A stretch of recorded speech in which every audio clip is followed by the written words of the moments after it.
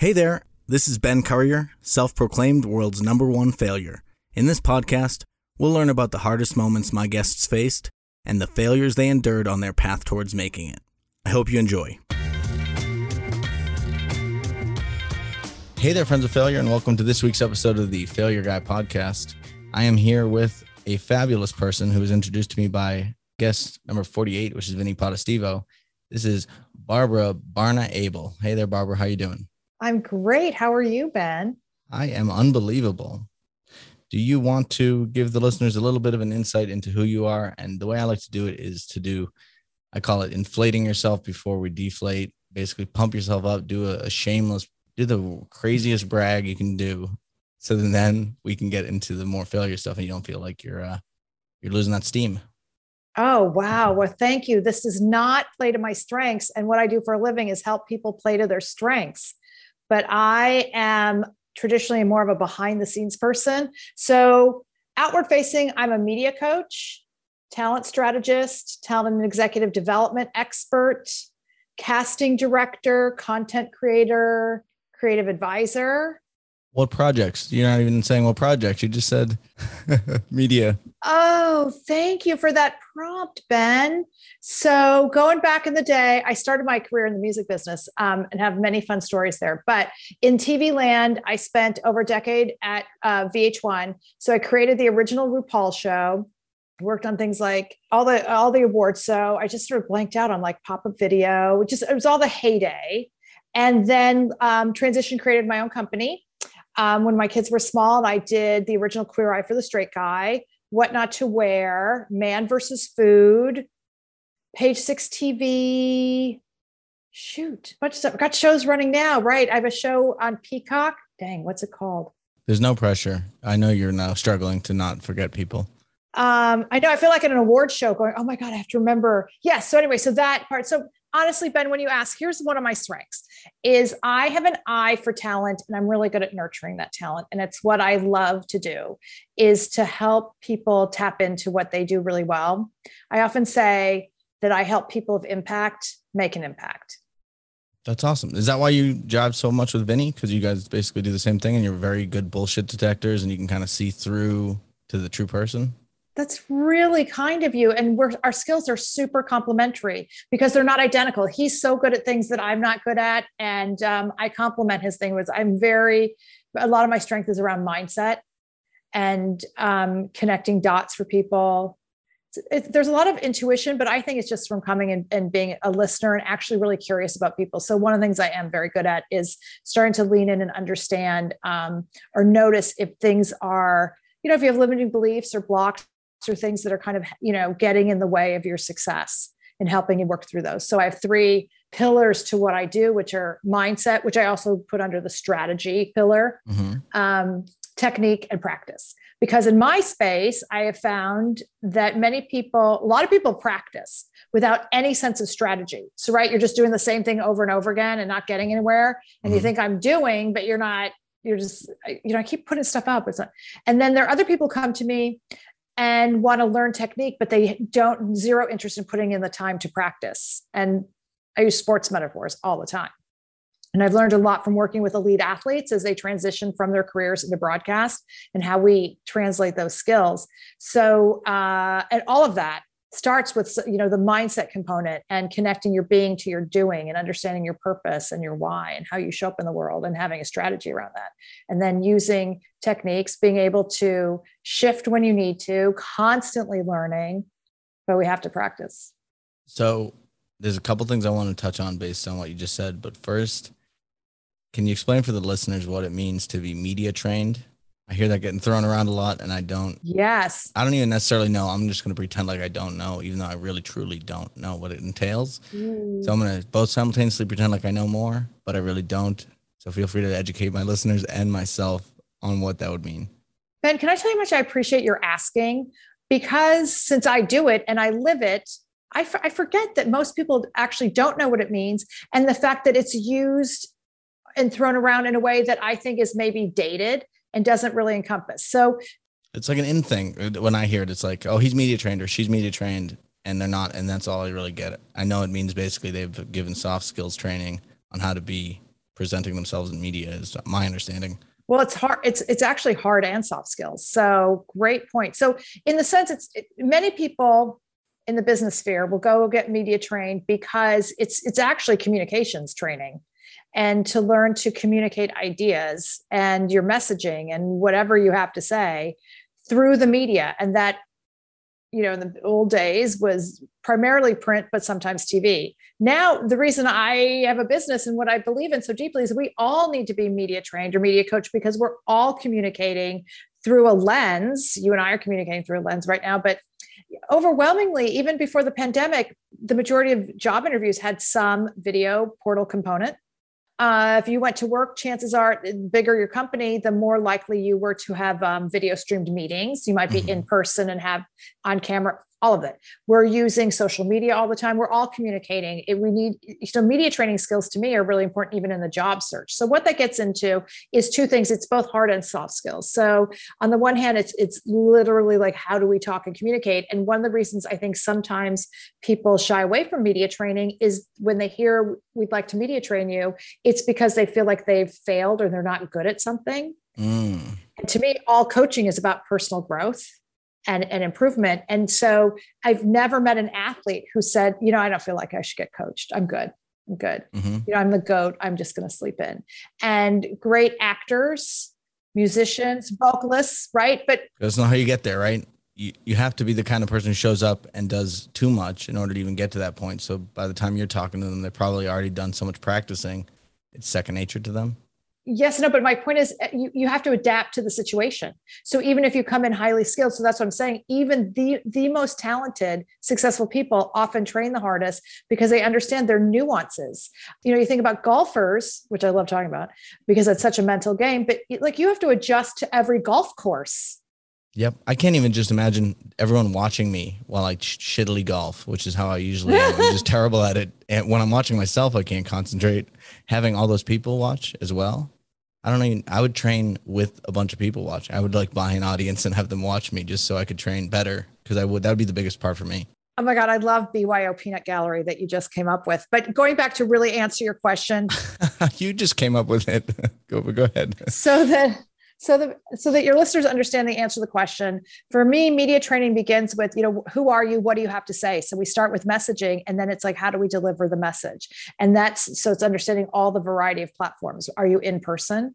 Mm-hmm. Are you, through a lens? Who are you talking to? Because we have to adapt those messages. So in some ways, it's learning to communicate, but it's also then behind the scenes. And I've spent so many decades in television to be able to understand how the industry actually works, how someone's going to take what you say and what's going to happen, to remove the mystery out of it. So the more the more empowered that you feel. So that's why, to me, I am a media coach as opposed to a media trainer. I'm actually a certified professional coach because I use the coaching modalities, because it's a vulnerable process to go put yourself out there. So one, it's to support the mindset practice. Mm-hmm. Two is to help people. It doesn't matter how successful and experienced you are. Everybody at some point bumps up against their vulnerabilities. So to help work through that.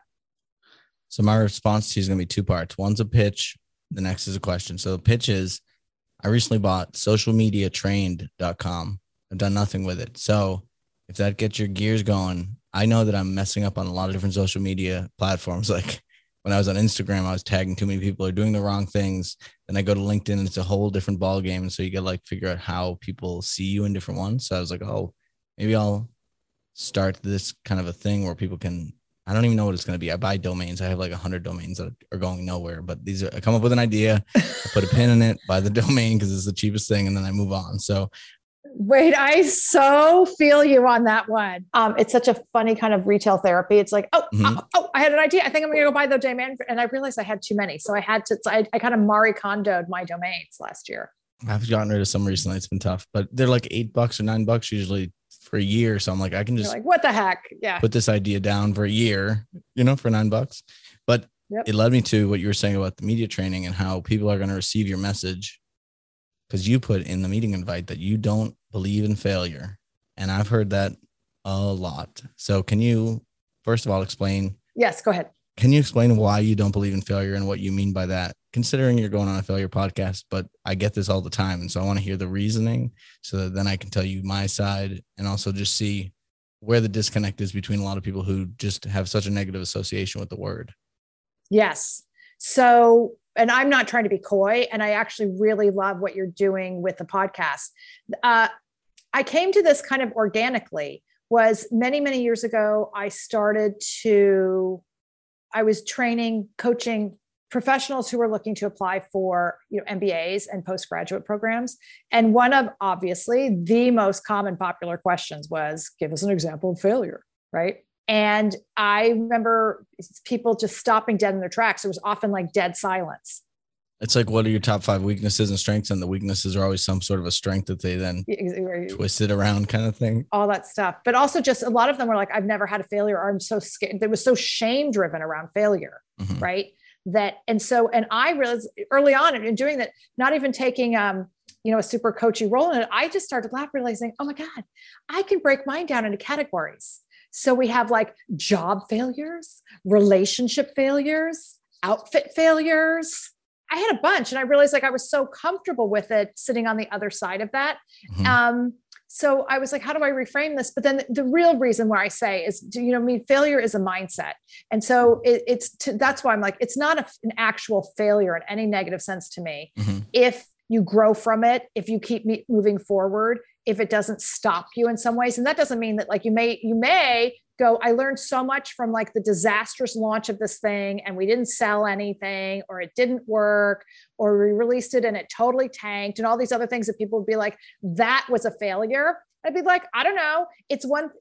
Did you learn from it? Did mm-hmm. you may never have done that thing again, but you might be, Thomas Edison your way through, 10,000 ways not to create a light bulb, but the 10,001st one is like, bingo, yay. So that's why I often say I really don't believe in failure, which it's my own energetic approach to this, going, it's because trust me, I've had some like serious haircut failures. Mm-hmm. This is before they did all fails online, like on YouTube and stuff. They marketed it as a fail kind of thing, right?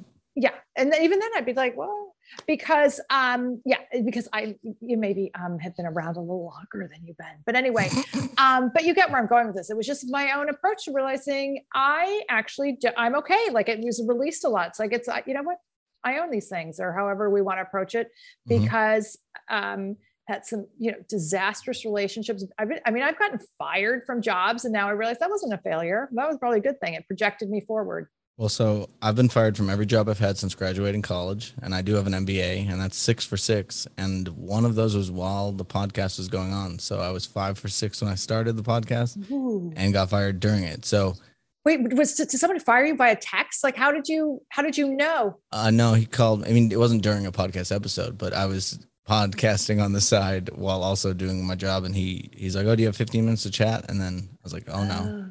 And so Ben, may I ask, have you been fired for cause? Because I actually get into because to me, there's a nuance there. Oh, I've been fired for a bunch of different reasons. Like I'll just blanket say fired, but there have been moments where it's like layoffs, right? Where it wasn't for. Nope. So it's been a no choice, one person thing every time.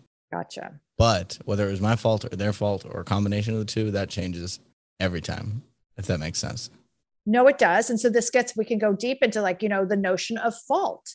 Well, because is it, what have you learned from all these experiences, Ben? That's really the question. So I think to put a pin in the thing we were just talking about, which is the failure definition, is that most people think of it as like a final destination type of thing and not as a stepping stone. So I think it's important for people to realize that I don't mean I want to be a failure. Correct. By the way, everybody out there, look, I'm saying I'm the world's #1 failure. I'm the failure guy. I'm never putting that on my guest. I'm never putting it on whoever wants to talk to me.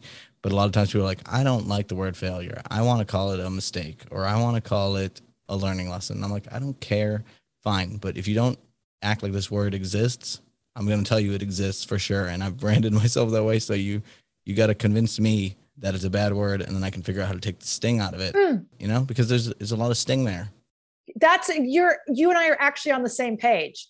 That's what happens. It's the idea of like reclaiming the word. They argue with me and we're on the same page, but go ahead. No, because it gets about the sting. That's what I'm saying. That's why I say I don't believe in the sting of failure, or the stigma of failure. Yeah. Or the shame of failure. Oh, I can certainly like throw the word around. It's like, I baked this thing for your birthday.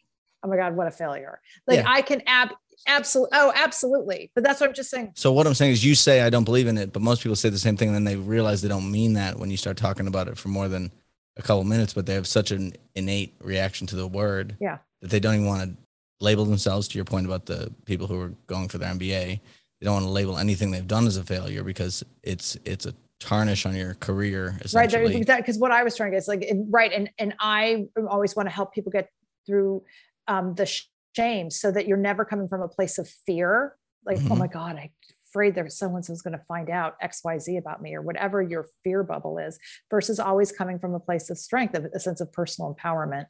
And so one of those is like changing the mindset around that. So part of that too is just to be able to laugh and go, oh, right. That's what I'm like. Which category of failure would you like to talk about today, Ben? Yeah, well, I don't even know, but my thing was it took 5 firings for me to even realize I was fired from a mall, because you can just lie in your next interview. If they don't tell, they'll call and say, hey, did this guy work there? And they'll say he worked from X to X and he was paid this much money, but they won't say he was fired, by the way, and we don't like this guy, or whatever the problem was. They don't say that stuff. So I can always say I'm working on my own personal business. I could reframe everything. And it took 5 times to go, wow, I've been fired from all of these jobs. I didn't even realize it myself because I was too busy spinning it every time. And I was like, well, what's going on here? How can I actually learn and grow from this? All these self-help books are saying you got to get comfortable with failure. And clearly I'm not, or at least not even addressing it myself. So I'll put it on my license plate and I'll drive around with it for a year and a half before I totaled the car. That's a different story. But I had to basically have exposure therapy for people to think I'm a failure the whole time by driving around in a beat up Prius with that license plate in order to get past caring what people think. Because after a year of driving around with that, you stop caring what people are thinking as they drive by you, because you just can't anymore, So it was kind of like, how do I own this, but also not burn every bridge possible with future job prospects? And now, because I was in a job, but I was trying to tell them that I got fired from every job. Basically, I don't want to ever go back to corporate America. So I don't care if I burn my bridges in terms of at least letting my true self show, because it's probably the only way I was actually able to get out of corporate America. If none of those jobs fired me, there you go. I would have been there still. Yes, there you go. See, that's a perfect example of what I'm talking about. It's like, often when we're fired, and it can really hurt, and your esteem takes a serious ding and all those things, and you're on the floor and crying, all that, but it's often with distance, and then once it happens enough times, and that imposter syndrome you mentioned, that's like a yes, what I was gonna validation of all that imposter syndrome you've been feeling. Absolutely. So I was gonna say, then when it happens enough, you're like, oh, I get it. But the point is, it often gets us, it's like, from a coaching thing, we often ask, like, what's the lesson here, or what's the greater good? Because what often happens is it was forcing you to move out of a situation you shouldn't have been in the first place. And so it took these experiences for you for a variety of reasons, whether it's just your own growth and had to learn, or to have the courage to pursue what you truly love, instead of another topic I love to talk about is getting stuck in the shoulds. And if you have an MBA, you probably had a lot of people saying, you should do this, you should do that, you should do this. This is what you should be doing. Oh, Ben, you should do. Oh my God, Ben, you should do this. And that can be a tsunami of shoulds. And it can take a lot of courage to say, nope, you know what? This is my passion in life, and this is my purpose, and this is my calling, and this is what I'm going to do. Yeah. And I think my problem was that I would never quit.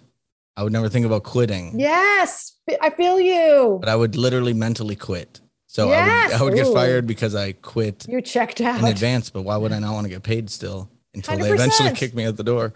Right. Yes. So I was like, well, what's the point of quitting? Also, I always naively believed that there was something that I could save there, or get around the corporate politics by getting better at Excel is what I tried to do, but that didn't help ever.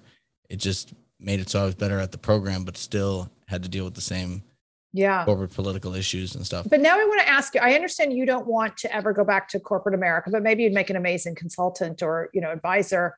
That's what I got to do. But now I even have trouble talking to these people because I have a little bit of well, that's where the media coaching comes in. And it takes some time to actually think about where do I thrive?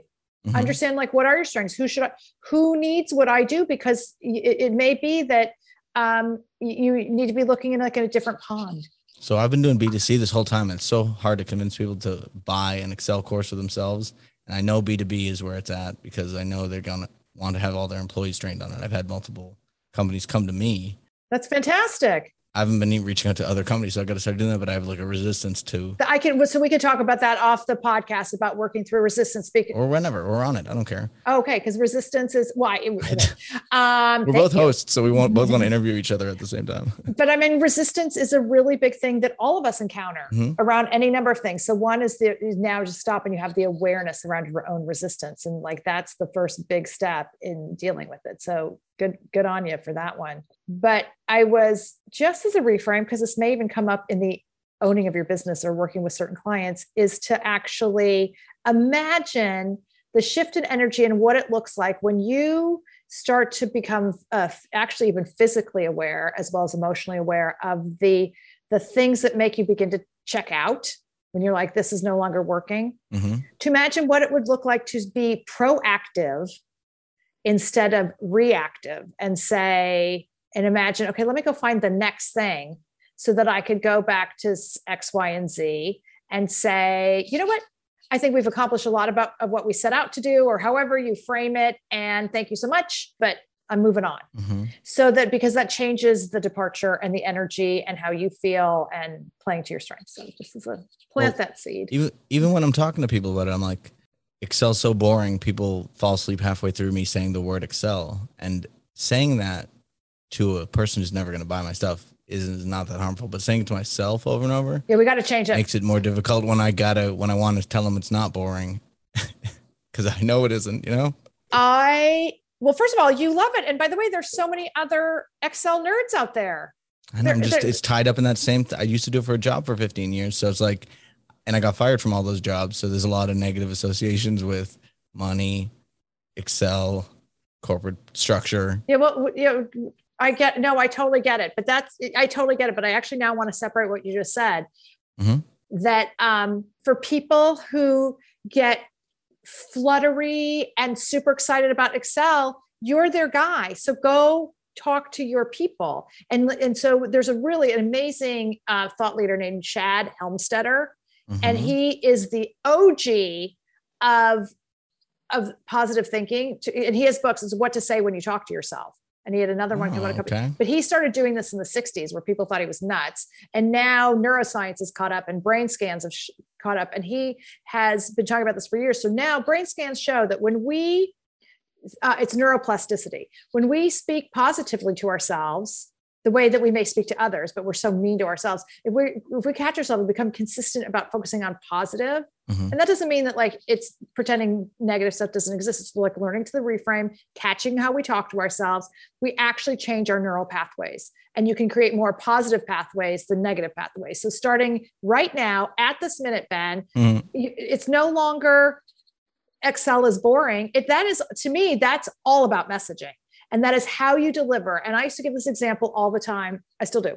In my job, working on shows and casting people, the most interesting people on paper would come into my office back in the day when people used to come into the office all the time for meetings and castings, and, and be so boring talking about their exciting life. Can I have you just interject for a second? I want you to talk to somebody specific. Talk to Vinny right now, because he said to me the other day that he's boring. And I'm like, Vinny, I wish I could read. Vinny Potestivo said he was boring? Yes. I wanted to reach through the camera and slap him in the face, because it is the biggest lie I've heard in a long time. So can you tell him that he's not boring, at least, or tell him something that makes him see what you were just saying about other people doing the same kind of thing? Wow. To me, he is just compassion and patience in human form and connectivity. And he lights up, and he makes such an amazing safe space for all of us to really be ourselves, because a lot of the work he does does not play to my strengths. So it makes me feel very comfortable in a vulnerable space, not boring. And so thank you for that moment for Vinny. He takes a lot of the brunt of the emotional toll too, so he gets drained, helping everyone else be their best selves, Wow.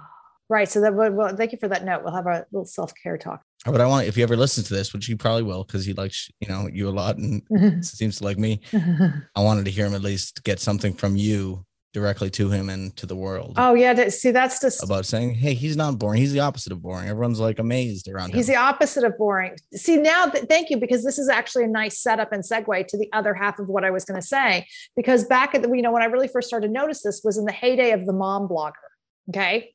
So I had boring people talking about their exciting lives and being really boring about their exciting lives. Like I just got off the road with someone just dropping celebrity names and backstage, and could not be more boring. Then I'd have the mom bloggers come in. What did they talk about? Carpool. Yeah, I was a pickup and vomit and just so warm, funny, human, engaging. I don't know their kids. And yet I was like, tell me more. So that is so much about, this is where I get into the media coaching. It's a transference of energy. Mm-hmm. Everything we do is a transference of energy, and how we show up for others makes such a difference. So anyone has the power just by being present. You don't have to be a giant, big personality. You don't have to be Oprah or Tony Robbins by any stretch. Just by being present for people and open-hearted, now we have energy. And now you can become sort of interesting and curious. You don't have to like be witty and pithy. Mm-hmm. It's just really about being present. And so in somebody like Vinny's place, it's like he is actually witty and pithy and is a great listener and can totally zero in on something and has such a warm laugh. There's absolutely nothing boring. I think he's like you. But that's why I really believe. Sorry, it was to interject, but he's like you, where he's heard it so many times from other people. He doesn't want to come across like those people who were name dropping and boring, that you were just saying. He's probably hyper aware of how that comes across. Yeah, I can see that, but he never will, because it's so, because then it would be like, Ben, oh my God, I just, flew in and I'm so excited. I'm going to be at Coachella in 2 weeks and I've got all access passes. And then I'm, flying down to Cabo, and you just feel, wait, how could you be the most boring person on the planet? Why aren't you excited? With such an interesting life. Yeah. Because I think as they stop being excited or and honestly, just as a sidebar, if it's interesting to your listeners, is sometimes to succeed in a celebrity space, you can't be competing with the subjects that you write about or you cover. So you become a little bit more of a blank slate. Mm-hmm. Yep.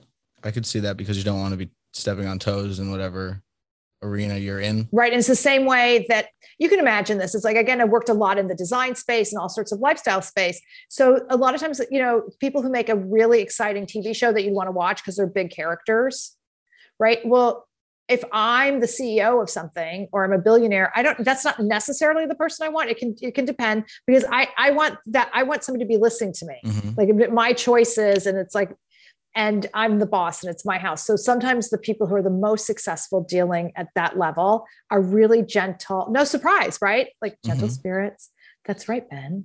Yeah. Here's my vision for this thing. Not necessarily great on television, but really great functionally doing the work. It's funny you say that, because connecting with their clients. For the longest time, I just had my Excel training was, and it still is, only screen recordings without me on it. And I was like, why would anyone care about me? They're trying to learn Excel. Why would they want me to waste their time with a bunch of stuff about who I am? Tell me why I'm wrong. I mean, I know I'm wrong. No, you're not wrong. I'm never going to frame it that way. I don't mind. But what I was going to say is, and it gets interesting for me, into one, the world has shifted, right? And how we communicate has shifted. So it's on all of us to adapt, me included, adapting to the shifts. But two, and it's one of my own challenges I've always had with Excel, is it's not a visual platform. Excel, right? So it's really hard for me, because I am a visual learner.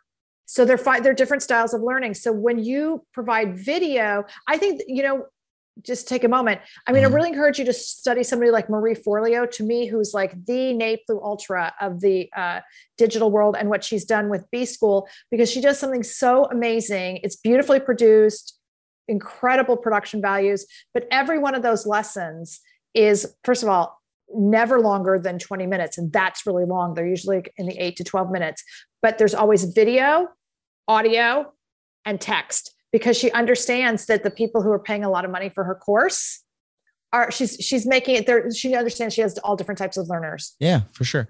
Just a side note here. This is Investopedia, best online Excel classes of 2022, best for visual learners. There I am. Congratulations. So meaning I agree with you. I didn't think that meant I had to be visually there. Well, you know what I mean? Myself. It's an interesting question. And again, goes back to, like, I'm not digitally native. I'm not Excel native. I never I've always worked on the creative side of business, right? So it's like, I never even had to know Excel for the majority of my career, right? So my point is, whoever's reviewing that also, maybe their brain may work more like yours. I'm the coming out. It's like, okay, I'm somebody who just like doesn't get it and needs to learn Excel. So be able to see you. And it depends on how you work with it. I don't need to know all the facts about your life, but there's something about the warmth and the humanity and the shared energy, and be able to see your eyes and all these things guiding me through these lessons. Helpful. Well, also, if anyone does think it's boring, I'll stop framing it as I think that or everybody thinks that. But for the people who open it up and realize that, oh, this is blank, this looks gross, and I don't even know what I'm doing. It's just a big glob of cells. Because when you open up an Excel spreadsheet, it's not like, here's amazing stuff. It's like, here's a blank nothing. And people think either it can do absolutely everything or it's just a calculator, and they don't know the intricacies of it. So trying to figure out how to show that stuff and make it less boring. My slogan was like, doing the impossible, making Excel fun, because I think it is impossible, but at the same time, I want to do my best to make that happen. I think I got to show more of myself or contextualize it in stories more. So one of my main. Okay. Can I interrupt you for 1 second? Please do. I will always interrupt. No. It's because I just really want to validate what you're doing and help, every day. I want you, like, mantra wise, stop saying Excel is boring, or even Excel is not boring. Just always be, Excel is exciting. Excel is potential. Excel is untapped. Excel is helpful. Whatever, all these positive things. Excellent. There you go. Because so here's the thing. My dad retired, but he was a CPA and he didn't do taxes. He did bank auditing. And the reason I bring this up is he loved it so much. I spent that is unsexy, grinding stuff. Yet he kind of made it he got juiced about it. And my whole point is, anybody who's really juiced about their thing can get other people juiced about their thing. It really has to do with the energy and the approach, and you light up and it's like, oh my God, look at this potential. Here's the problem that we solved. Isn't this exciting? This is how we did it. Then you can apply that to anything. And so, by the way, validating you, Ben Courier. Thank you. My son is a finance major in college, and I have been sending him everything you send me. Because I was like, I don't really need this, but you do. And he's much appreciative. I don't even know what you're getting from me, is my point, because I'm so checked out. So first I was like, okay, no one's teaching Excel. I learned almost nothing in college. So I was like, I'll start putting training up. Then I got to get past lights, cameras, putting myself out there. That was a whole different thing on top of because that's not my sweet spot. That's part of why I started doing the podcast, honestly, was to get more comfortable on camera. Smart. Try to interrupt people less, which I'm still terrible with. But if I say less ums and uhs in my Excel training, at least it's not live, so I can pause and edit out the silences rather than saying and ah. It's still tough when you're doing a live interview, but I can listen better if I'm the host and I'm literally interviewing somebody. I'm trying to make it so I don't mumble as much. I'm trying to use this podcrastination thing that I'm doing to hopefully make it so that I can be better in my Excel training, because it's tough to take what you're already good at, which is the Excel thing, forget everything you knew to train people, and then also show up on video if you're not comfortable with that and things like that. So I just had to add to my skill set over time. So I started with just the screen recording stuff. Now I'm going to get more into the actual. I hate when I'm looking at TikTok or whatever and I see someone dancing around doing Excel formula stuff, and I'm like, how are they even going to understand what you're doing? Like, I'm trying to figure out what they're teaching them and I can't even figure it out, So it's like, I want to be a blend. And when I first started with the YouTube stuff, it was like all those people who were just wasting half the time talking about some mundane thing of their lives and then getting to the tip. And that's what I hated so much. So I was like, I'm going to make mine really concise and full of info, but I probably went too much in the opposite direction and didn't put anything about myself into it. And so I'm trying to find that healthy middle ground, but I appreciate all the supporting, validating words and stuff like that. And I need to start. I own excelisboring.com. So I should just undo that. Okay. That can be funny though. Okay. I mean, if you can maximize that. I mean, some people do think that. So at least having an entry point for those people. Yeah. But also if that's, I know you, by the way, that's so funny. You could have Excel is boring, Excel is sexy or whatever. And they both go lead to the same place. Yeah. But with that said, one of the things, Ben, is you always, anything moving forward, you always ask yourself, how does this serve the goal? right? And so, because how we communicate, again, keeps shifting. So what would have been relevant in an early YouTube style from 2006, 2008 seems wildly dated now.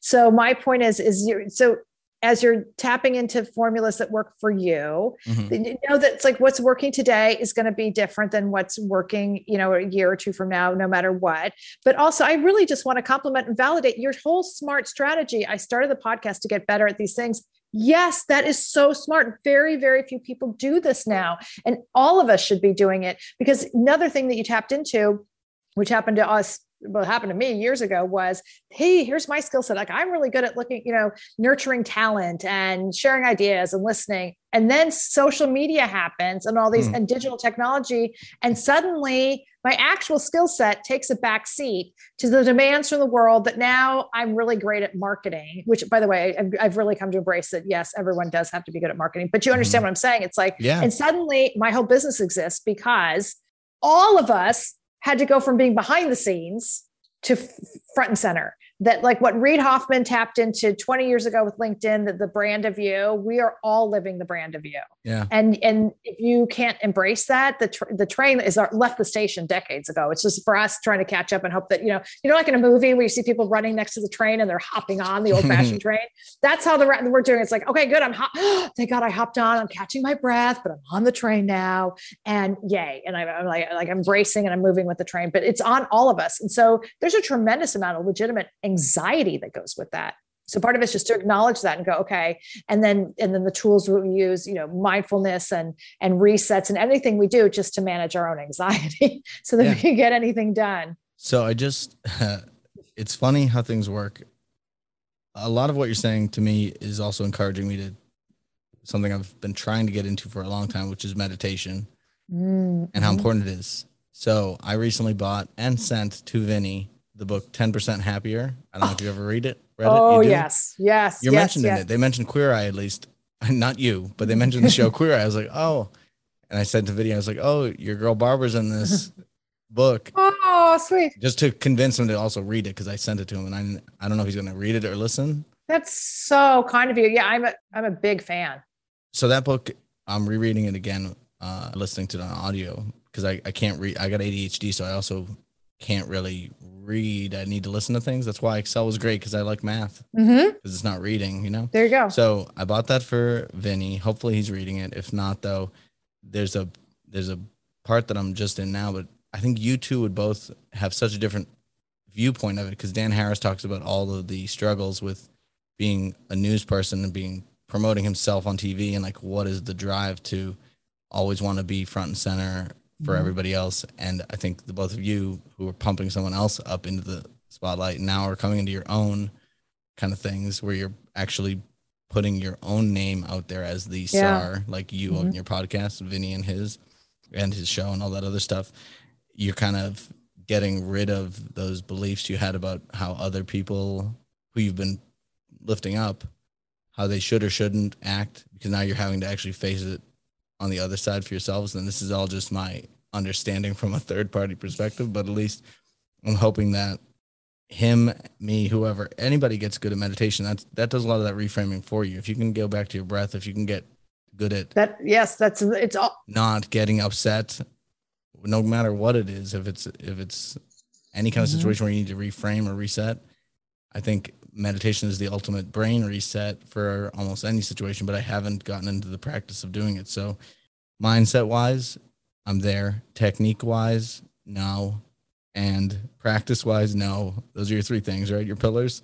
But I'm of the mindset that I should be doing it at least. And I got to get better at the practice and the technique.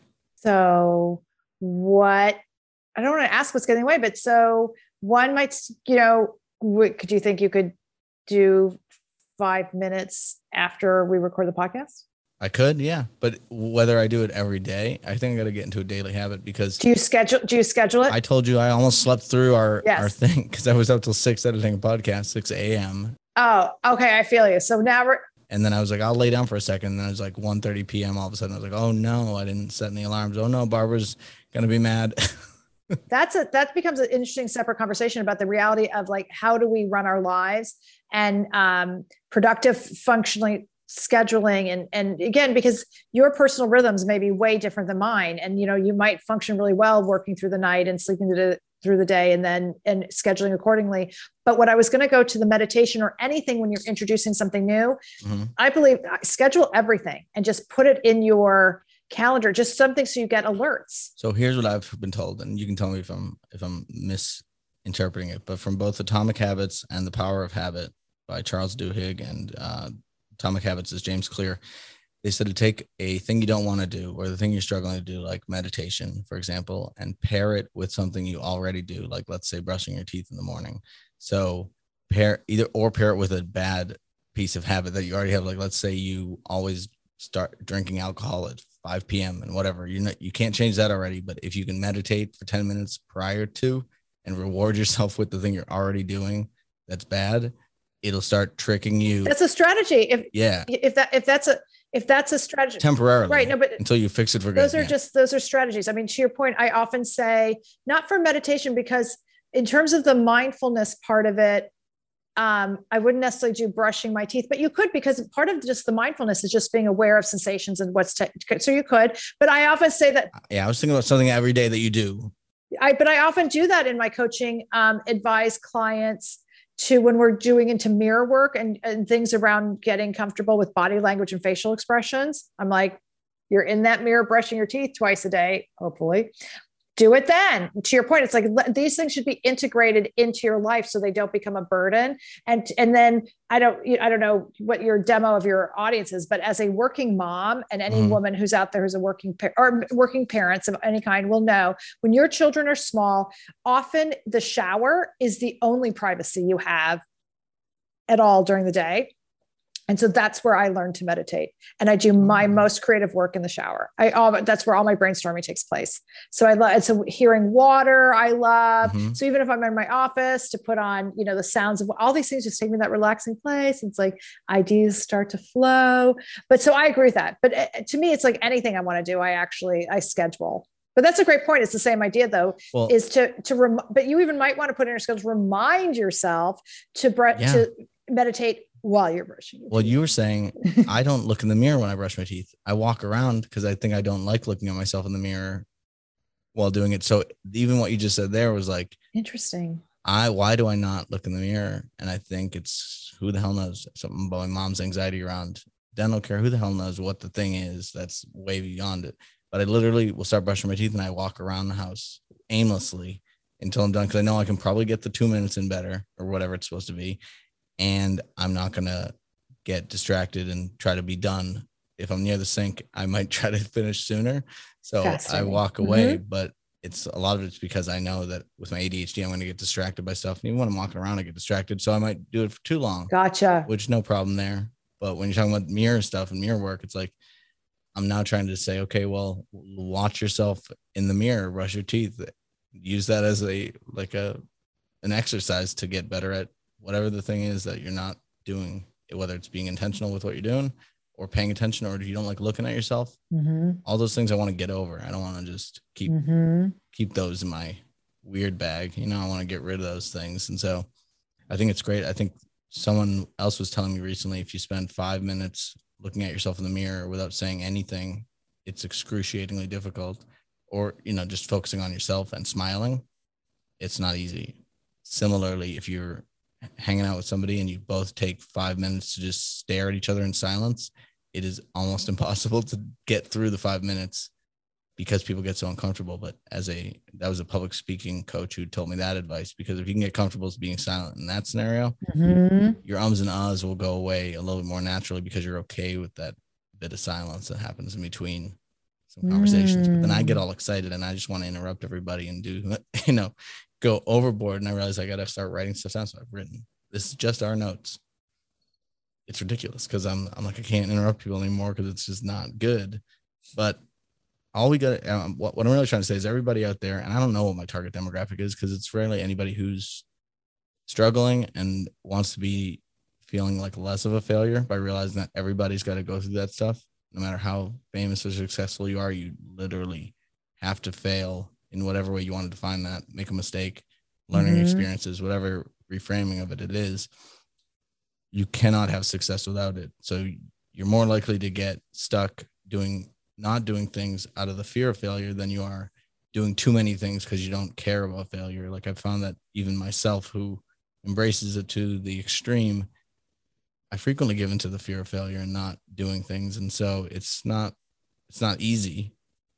And so I just want to make sure everybody's aware that I give a lot of advice, like use fear as fuel and go do stuff outside of your comfort zone. And sometimes I don't do that myself, but this right now is in some sense outside my comfort zone, but I love it. So I don't mind it at all. But a lot of people wouldn't want to be on camera talking with somebody who they either respect or think is of a higher status than them, using you as an example, because I know you're not going to think you're any of these things, but that's how I would see it if I was my usual self. But at the moment, it's more like, how do I make sure I best promote what Barbara's doing? How do I best connect with her? And how do I make sure I'm listening and not totally dominating the conversation for the most part? So what have we've been talking about me this whole time. Can we talk about you a little bit? You don't even have that much time left. What do you want to know? Okay, so there's two things I end the podcast with. We're at like 7 minutes left before you have a soft stop. Okay. And those two are more forward looking. So if you want to talk about anything in your career or your history or just your mindset around failure, before we get to the forward looking stuff, is there any like last thoughts on the subject of failure in your own life or otherwise that you'd like to touch on before we go to the more forward looking stuff? Yes. And I hope I can be brief. But going back to so much of what you said, which I love, is one is to be more gentle with ourselves, because I have a lot to look back on. I've been doing everything for a long time. And so it is to be gentler, because we are typically toughest on ourselves.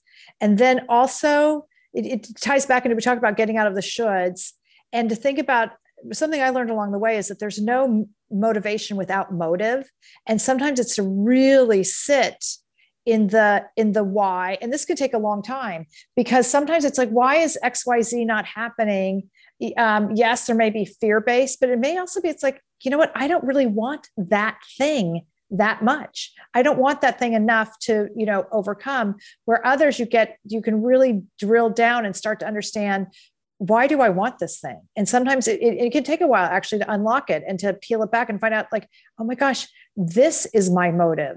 So, an example to me, honestly, is even when in moments where I had to reinvent my career, you know what? I'm so grateful I had kids and a mortgage, because that failure wasn't an option. I have to show up for them every day, right? Mm-hmm. That lights a fire. That was motive that motivated me. I love that. Because so like a guy who I love, Phil M. Jones, he talks about motivation and how the etymology of the word is really, essentially the motive piece at the beginning obviously would be like a reason. And then the Asian part would be action based. And like, essentially it's a reason to act or a reason to move. Mm-hmm. And to what you just said, I have a dog now, and that alone, having to take care of the dog and make sure he eats better than I do usually. So having something that ties me to things and makes me have to do something on a regimented basis, which I don't love, having the dog be the one who benefits from it instead of just myself, and having it be non-negotiable with myself, because I can't just say, well, he's not going to eat today. So like you're saying with the mortgage and the kids, I can't have that much stress necessarily, but maybe I'll get there. But I was like, I'll start with easy mode, aka, a dog, and just taking care of myself. So I like what you're saying about being more gentle with ourselves. And I think it's important. I take the self-deprecating route of saying I'm the world's number one failure, but I don't truly think of it that way. It's more like I wanted to embrace the word. And I also knew like everybody's fighting over world's best number one casting director, number one accountant, but they're not fighting over who's the world's number one failure. So I thought, why not have that be an option? Good on you. And creating a safe space for us all to talk about it. I love it. And to reframe the conversation around it. I love it. Well, that's good. I'm glad you do, because a lot of people don't. And with the social media highlight reel thing, everybody sees their best, the best of everybody. And they don't realize that most people are depressed while they're even posting the stuff that's all their great highlights of their vacation because of my highly curated life. Yeah. Yeah. Yeah. Mhm. And so a lot of people, when they see someone attain success, well, that person just doesn't blurt out all the things they did wrong. They're like, finally, I'm successful. So I'm going to talk about the good things. And a lot of people don't realize that they were building on tons of different missteps and failures along the way to have gotten where they are before you even see them. And you are in that zone right now, whoever's listening, of potentially not pursuing things because you think everything needs to be perfect. But the more you just go out and do stuff and get out of your comfort zone, I think that's where the magic happens. I totally agree. To that, I just want to add one quick thing. Please do.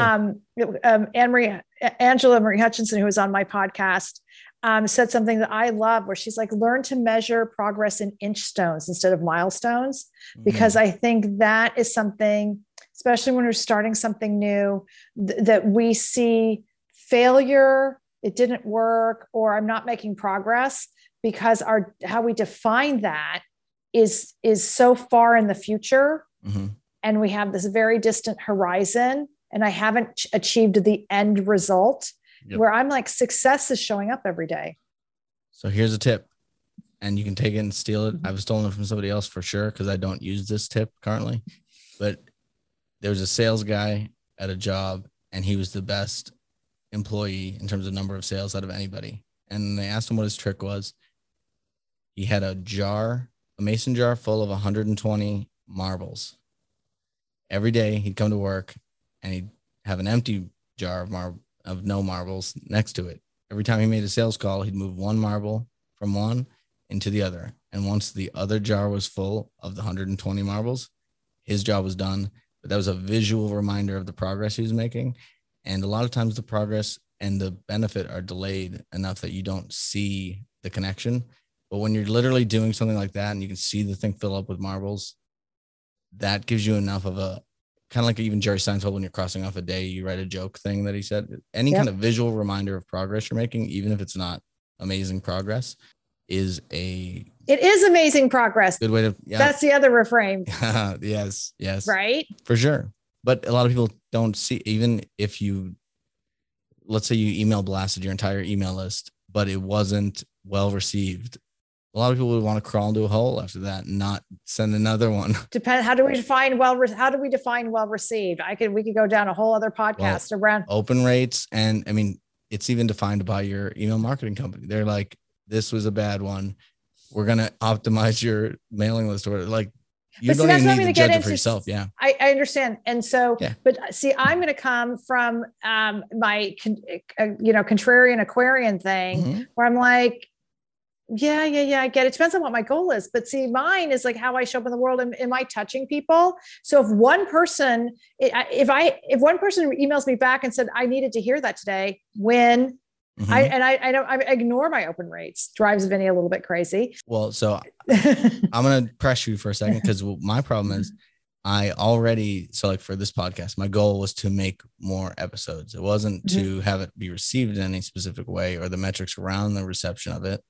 But it's hard to not look at the reception of it, not know, well, okay, if I look and see this episode did better than another one, why did it resonate or not, or what happened? I totally agree with. I am with you there. And I do look at my own newsletter the same way. And it's like, it's like, okay, that clearly hit a nerve.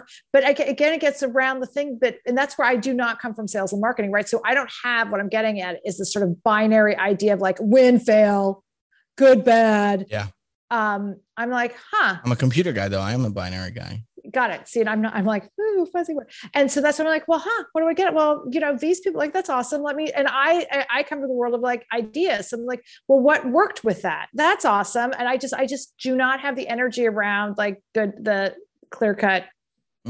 Yeah. Yes. Oh, that we went down this month. I'm like, okay, but like I get something out of it. It's like, oh, that, and these, by the way, it's pretty low risk for me. It's not like I'm launching. I mean, I understand it's like, but I'm not a multi-billion-dollar company having spent multi-billions to launch a product and then it go, Yeah.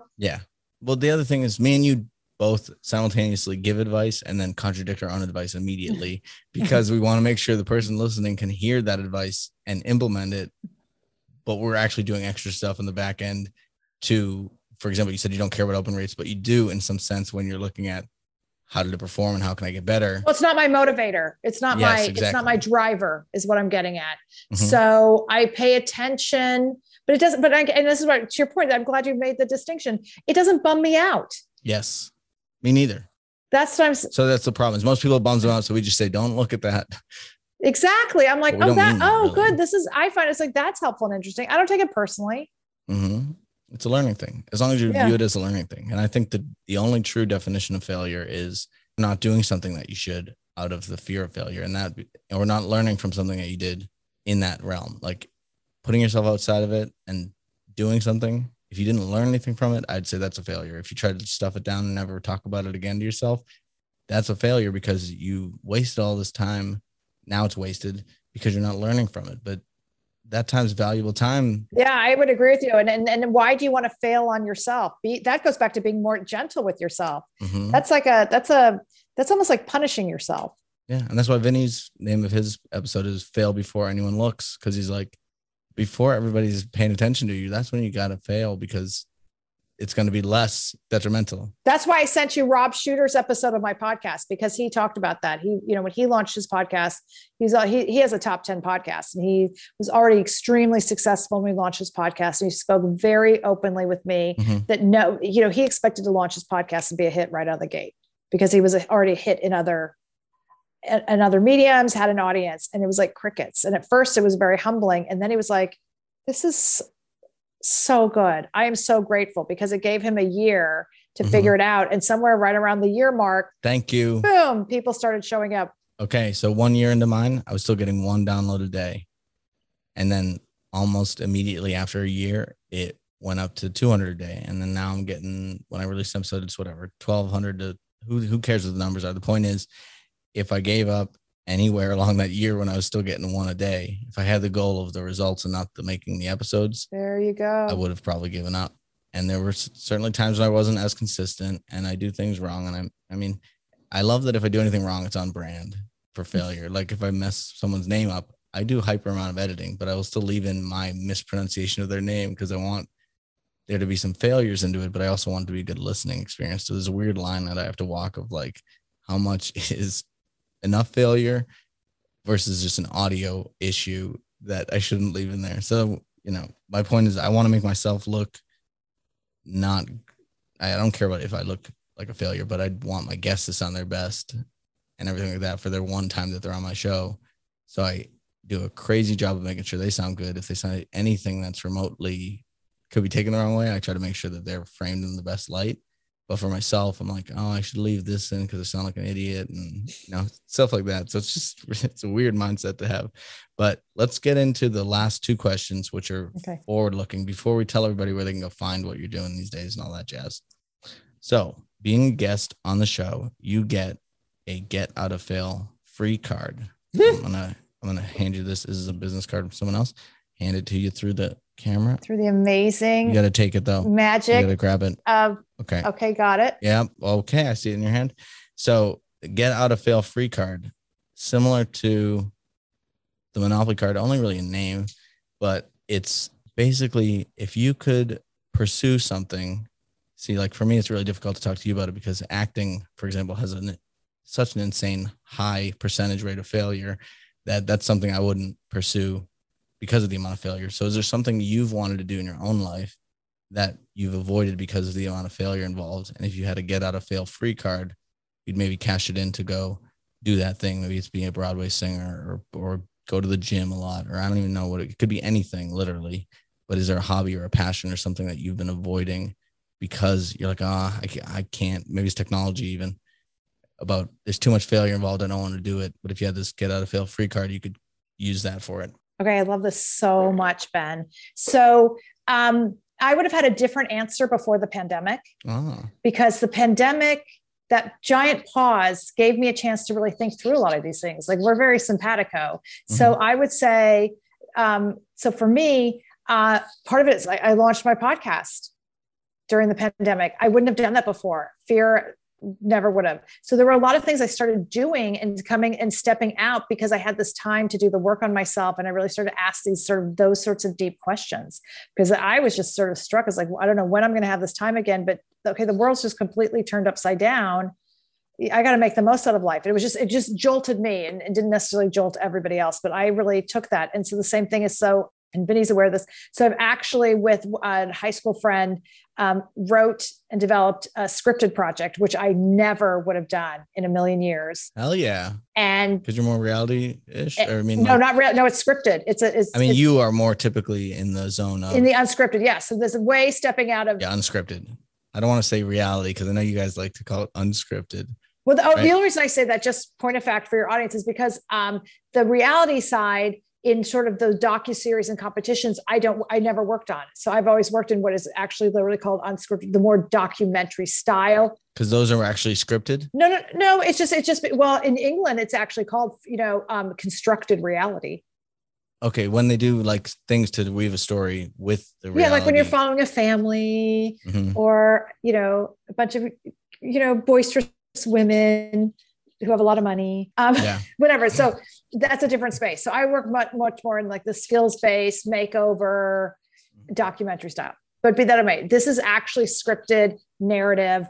And I never would have had the courage before, and have felt like I actually, we create this really beautiful, Bible deck. I can't believe I'm talking about this openly because it's pretty private, but when I took it to the printers, cried, because it was such a powerful moment for me to like hand this thing. And the fact that like people who you've heard of are actually reading this, and it has my name on it with someone else's. And I'm just like overcome, because I never would have done that before. Never would have thought should have a right to do it. So that's huge. So I think to really let it all out there, if I was to really have my no fail card, is the things I always have is to actually scale my business in a what I would consider a manageable way, but to do what I think, Vinny believes in, is to actually have my Able Intermediate Productions, and it's a real shingle, and we're actually putting out more content and with more of a team. And if I knew failure was not if I knew success was 100% guaranteed, go out there and, hustle and get money and be like, here we are, and we're making stuff, I would do more of it. That's awesome. Yeah. And so, it kind of pairs into my next question, because it's what are you going to fail at next? And it sounds like it's going to be bringing this scripted thing into reality even further than just, I guess, dropping it off with whoever that was, but also seeing that baby to be born. Thank you so much. That's 100%. But to your thing is like, then I don't know about you, but I'm a bit of a control enthusiast in life. And so these things that are collaborative, that too has taught me so many lessons around patience, letting go of outcomes. I like control enthusiast rather than you're controlling. Is that right? Yeah, I'm an enthusiast. And I took it from the National Car commercial, which I love. But yeah, no, I feel it. So that's the other thing that is, so that right now I'm, other people have to say yes for this to move forward, because it's huge. I don't have the billions required to self-finance studio. And it's not about competition or scarcity. It's just because you like to have control over the way your message is received. And it's tough to get into the collaborative mindset when you don't know how it's going to affect your idea. Well, no, I would say, so it's not, so I am actually highly collaborative. I just meant that there's certain, you cannot work in the field I do without being collaborative. I meant with your own ideas. No, but even with this, it's not talking about your casting people and stuff like that, but when it comes to you, this thing, okay, go ahead. Yeah. No, that's the whole idea. It is that, I mean, it made me really understand why I am what I used to think of myself as an anxious traveler. I'm not afraid of travel. I realize it's because you have to relinquish so much control when you travel. I'm at the mercy of other people who don't follow rules, people who are late, people who like spill their coffee getting onto the plane, all those crazy things. I hate flying so much. It's like, I'm not actually afraid of flying. Like I think I'm afraid of the plane. It's the control that you have to let go of, which is why I like to get to the airport early, because I want to like minimize, I'm like into mitigating risk, right? All of that sort of thing. So to go to your point, and the other I want to go back to, because it actually came up earlier in the podcast, and it's a great coda to this and moving forward and not failing, is that you need to have joy in the process. The process is the thing. And so, and the result can also bring you joy and motivate you. But if you don't love doing what you're doing, it's like you realize that you didn't love corporate America. It becomes unsustainable, and or there are going to be physical, emotional, mental, whatever manifestations of the unhappiness you feel doing that thing. Addictive behavior and other things like that I've leaned into. All of that. And so what I discovered during the pandemic and what keeps me going and helped me like get over some of the things that was blocked by is like, I love the joy of the conversations from podcasting. And I'm sure you have the same thing. It allows you to get in touch with people that you wouldn't necessarily have reached out to otherwise. I love that. It's so great. And so the same thing was writing and developing this project, the joy I feel working on it. It's like, and I want to do more of it. Well, I'm telling Vinny he should write a book. So you got to tell him to do that. He doesn't like scripted stuff either, or he has a resistance. Right. And so then it gets into like, well, maybe he could dictate it instead of having to write it. I've been doing that. So I started writing a book and I already got 2 hours recorded of me talking to him, a voice memo thing, and transcribed by AI because I don't like reading or writing. There you go. But I can talk forever endlessly. So the technology makes it possible for you. That's really fantastic. Yeah. So it's absolutely find the thing that like sparks the joy. Well, that's great. Cause I think he's got so many stories, and even if it's not a, biographical thing or autobiographical thing, his just insight and his the way he looks at things is so interesting compared to most people, because most people, when you talk about Beyonce or something, they will just immediately black out and forget everything you said up until that. And they're like, wait, you know who this is? And he's like already miles deep into like why this person's great or not. And, like, I believe I don't want to talk for him, but I believe he's a big fan of Beyonce because she's a legitimate person who shows her true self and things like that. But most people don't look at it through the lens of how good is this celebrity or not. It's like, oh, they're celebrities, so they're automatically got a stamp of approval kind of thing. You know what I'm saying? Oh yeah. That's an interesting take. Absolutely. I tease Vinny that he's functioning on 6G, which is, doesn't exist yet. And so, but to your point, both his left and right hemispheres are working simultaneously, and it's extraordinary to get to work with him and benefit. And so I agree. It's like, he has so much to share. And then what I often have to, and I have some clients who are functioning on 6G. Mm-hmm. And so then from the communications coach side, it's to remind people sometimes you are ahead. I never want to say you're too far ahead, but you are ahead. So you have to actually figure out a way to manage like timing, mm-hmm. And Evan Shapiro spoke about that on my podcast, where he's like, he was like decades ahead of people on certain topics.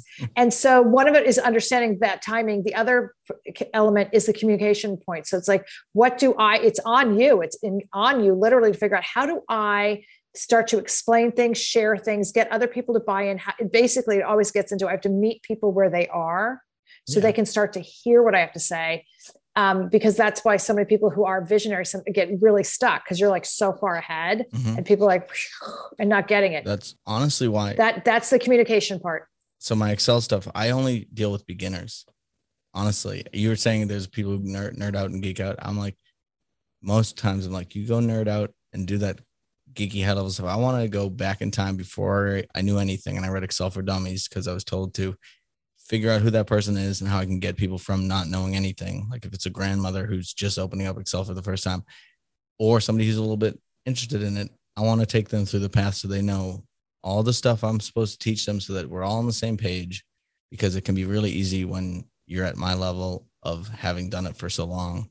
It can be easy to forget that you didn't know any of this stuff. And how do you forget it so that you can teach it but still remember it? So there's a weird dance you got to do in terms of trying to figure out, how do I translate my knowledge into a way that's digestible by somebody else? And for people working on 6G, like you're saying, it can be tough for them to get out of the 6G zone and connect to the offline version, or whatever the metaphor would be, where they can then go, okay, well, before I had a cell phone in this example, here's how I would explain it. And I'm not going to use my 6G explanation because no one's going to get that. And I'll just keep that in my own brain. And I'll figure out how do I backtrack to a way that's understandable by the people who are trying to get to where I'm at. And again, there's a lot of things that you're talking about, like, oh, am I above or below that person, that can get injected into these conversations. But we're more saying like, your level of thinking on the subject is so much more advanced. You got to somehow make it accessible to other people, or you'll probably lose them in the messaging, right? That was beautiful. Everything you just said, that was a beautiful thing, Ben. And it circles back to Einstein always said, if you can't explain it easily in a sentence to your grandmother, you don't really understand it. So there is no sense of big words and complicated does not make you superior. I totally agree. And at one time I tried to listen to Einstein to fall asleep because I thought everyone said how boring it is. And then I got super jazzed about what he was writing. I was like, geez. And I tried to listen to Bob Ross to go to sleep. And then I started oil painting because I was like, I can do all this. So I spent thousands of dollars on oil paints. Okay. I love you. That's so great. Anyways, I got to stop trying to get myself to go to sleep, I guess is my point. I got to just go to sleep. Okay. That's where I'm going to encourage you to Dan Harris it. Yeah. And use your breath work, and the meditation will help you. After this, I'm going to do a meditation. Beautiful. So the last question for you is, where do you want to send people to find you? Where can they go to keep updated on the things you're doing? Any kind of promotion-y things of where you're found, where you can be heard, etc. Thank you so much. The easiest place is actually everything is at my website, abellintermedia.com, ABELINTERMEDIA.com, because my podcast home is there. My podcast is called Camera Ready and Able. You can actually listen to it on every podcast platform that exists. But if that's too much to remember, just hit the podcast tab on my website. I also have a free downloadable ebook, 12 Tips for Success on Camera, from the Today Show to Zoom calls, guaranteed. So the download is on the pop-up on my website. That also gets you into my monthly free newsletter. We find out about casting classes and all sorts of fun information. And then all my social links are there too. But everywhere I'm Barbara_B_Able, ABEL, on Instagram, Twitter, LinkedIn, and some version of that on Facebook.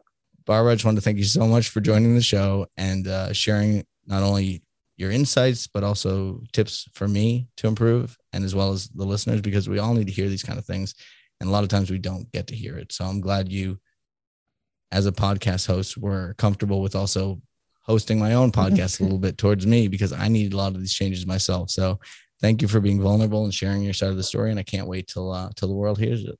Thank you. I can't wait either. This is really kind of generous of you to have me, Ben. Thank you. Oh, it goes the other way around, but this is the book I'm writing is called When Givers Meet. And so it's like when people who are giving, truthfully giving, meet, it's like a battle who can give the most, and then everybody wins. When they meet a taker, it's not as good, but you can find out the takers pretty easily and try to distance yourself from them. But I wouldn't say to stop giving because of it. So hopefully, from what I gather, you're a giving person as well. So I'm going to try to outgive to you after this. I'll figure it out. But thank you so much for being on here. And it was my pleasure to have you on. Thank you. That was beautifully said. Would you like to be more efficient, productive, and confident in your work at the office?